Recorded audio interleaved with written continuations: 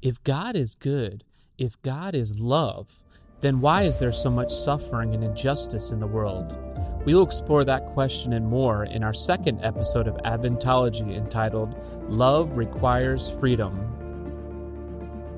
Welcome to Adventology, the podcast dedicated to helping you find answers to the big questions of life so that you can live a life of influence that ultimately impacts the world for eternity. Each week, we will explore a different chapter in the story of humanity that centers around Jesus Christ and culminates at his second coming. Whether you know Jesus already or are simply curious about what the Bible has to say about the end of the world, this podcast has something for you.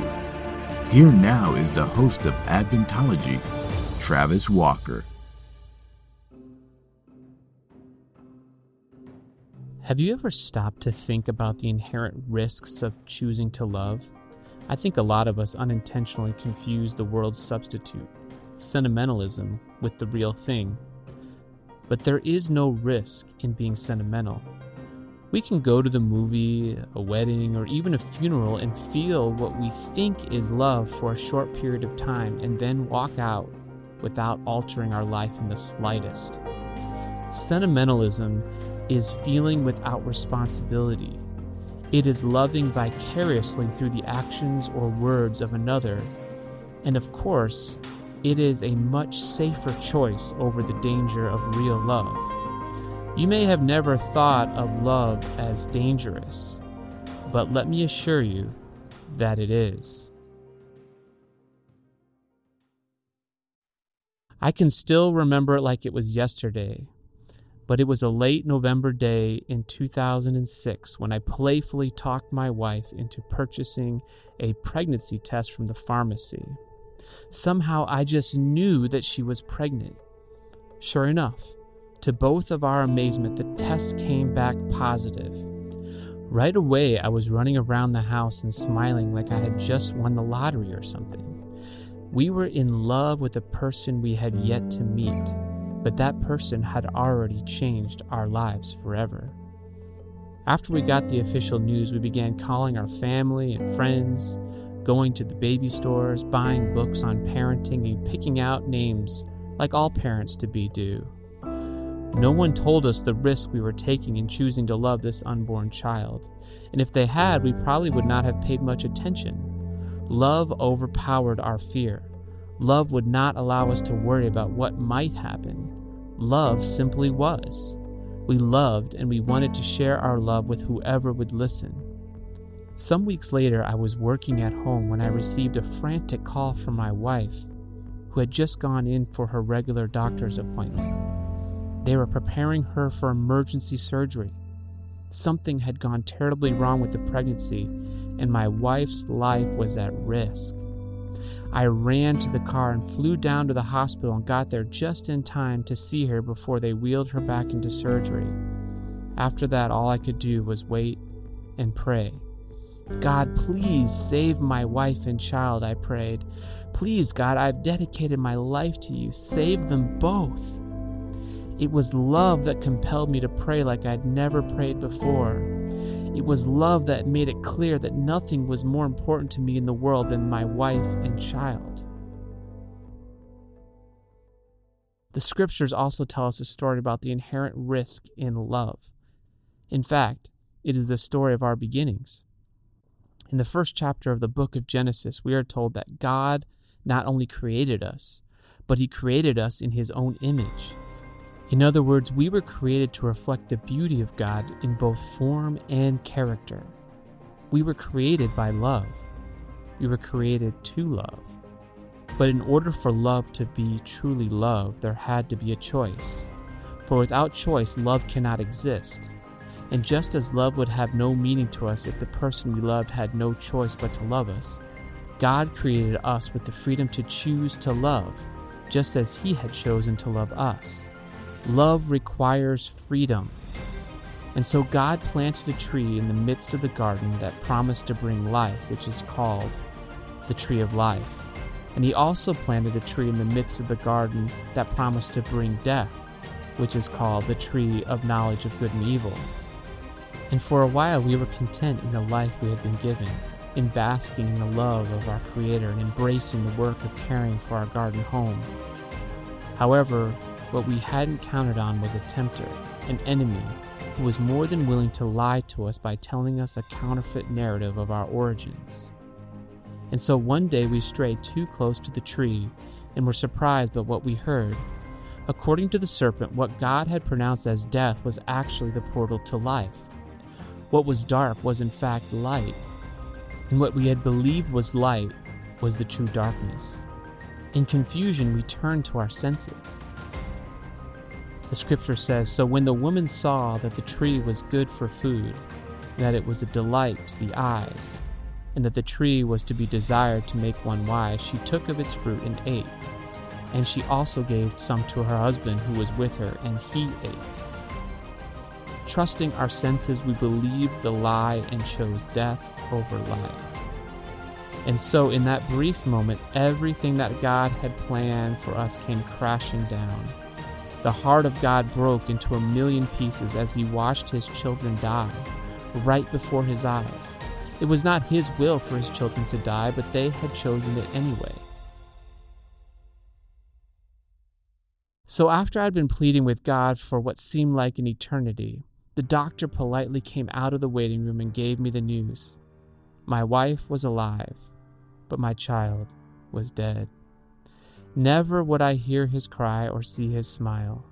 Never would I be able to hold him tight, watch his first steps, hear him speak, or play catch with him.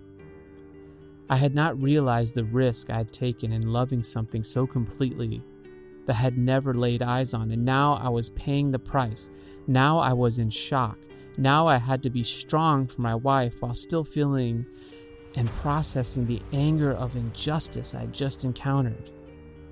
The question that kept haunting us was this: if God is love, if God is good, then how could he have allowed this to happen to us? Have you ever asked that question? It is the question that always is asked when we don't have answers for the tragedies of our own life or the ones we witness in the world around us. Doesn't God care? Doesn't he know I'm in pain? And if he loved me, if he really loved me, wouldn't he do everything he could to take that pain away? What we don't often realize when we are asking that question is what we are actually asking for. If our pain is rooted in love that was lost, love that was stolen, love that was betrayed, love that was taken advantage of, then there are really only two ways that God can help us. One, he could take away our pain by taking away our freedom and the freedom of everyone else. The good thing would be no one person could ever choose to hurt another person again. The bad news is that no one would ever love again either. You see, love requires freedom and involves risk. To take away the risk of being hurt is to take away the very thing that makes us in the image of God and makes life worth living: love. So if taking away our freedom is not an option, God had only one other choice. He could choose to take responsibility for our pain and make himself available to comfort us through it. God could take the root of our pain and bear it for us. The scriptures tell us, "For God so loved the world that he gave his only begotten Son, that whoever believes in him should not perish, but have everlasting life." You see, even though we chose death for ourselves in the garden, God overruled not our choice, but the immediate consequence for it. Instead of death falling upon us, in that moment, God decided to take the consequence of death upon himself. God chose to risk everything, to come down to this earth, to live, to serve, to suffer, and ultimately to die, just to give us a chance to change our mind, to choose life over death. Again, the scriptures tell us, "For when we were still without strength, in due time Christ died for the ungodly. For scarcely for a righteous man will one die, yet perhaps for a good man someone would even dare to die. But God demonstrates his own love toward us, in that while we were still sinners, Christ died for us." You see, despite the pain he knew it would bring him to save us, God still chose to do it anyway because That is what love does. Love could do nothing else but risk all to save the object of its affection. Sometimes I wonder what it would be like to have a 12-year-old son, the boy I never met, never knew, but always loved. There's always a temptation that we have when we've been hurt by love, and that temptation is to stop loving altogether, to stop living, to let our heart go numb. But that is not the choice we made as a family. Love would not allow us to stop. No matter the path, no matter the pain of loss, love kept pushing us onward, forward, through one loss after another until one day our baby girl was born. Now the gift of love had a name, had a face, had a smile, but it was still the same love, because love never dies. I don't know what you're going through in your life right now, but what I can say is that it's never too late to choose to love again. Yes, love requires freedom and involves risk, but there is nothing else in the world that can measure up to it.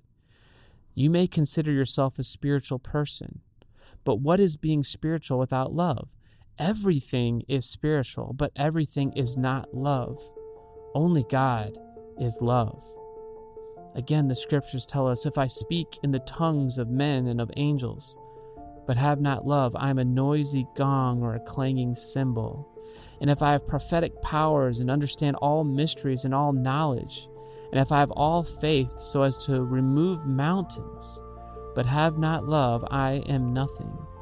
If I give away all I have, and if I deliver my body to be burned, but have not love, I gain nothing. Love is patient and kind. Love does not envy or boast. It is not arrogant or rude. It does not insist on its own way. It is not irritable or resentful. It does not rejoice at wrongdoing, but rejoices with the truth. Love bears all things, believes all things, hopes all things, endures all things. Love never ends. As for prophecies, they will pass away. As for tongues, they will cease. As for knowledge, it will pass away. For we know in part and we prophesy in part, but when the perfect comes, the partial will pass away. When I was a child, I spoke like a child. I thought like a child. I reasoned like a child. When I became a man, I gave up childish ways. For now we see in a mirror dimly, but then face to face.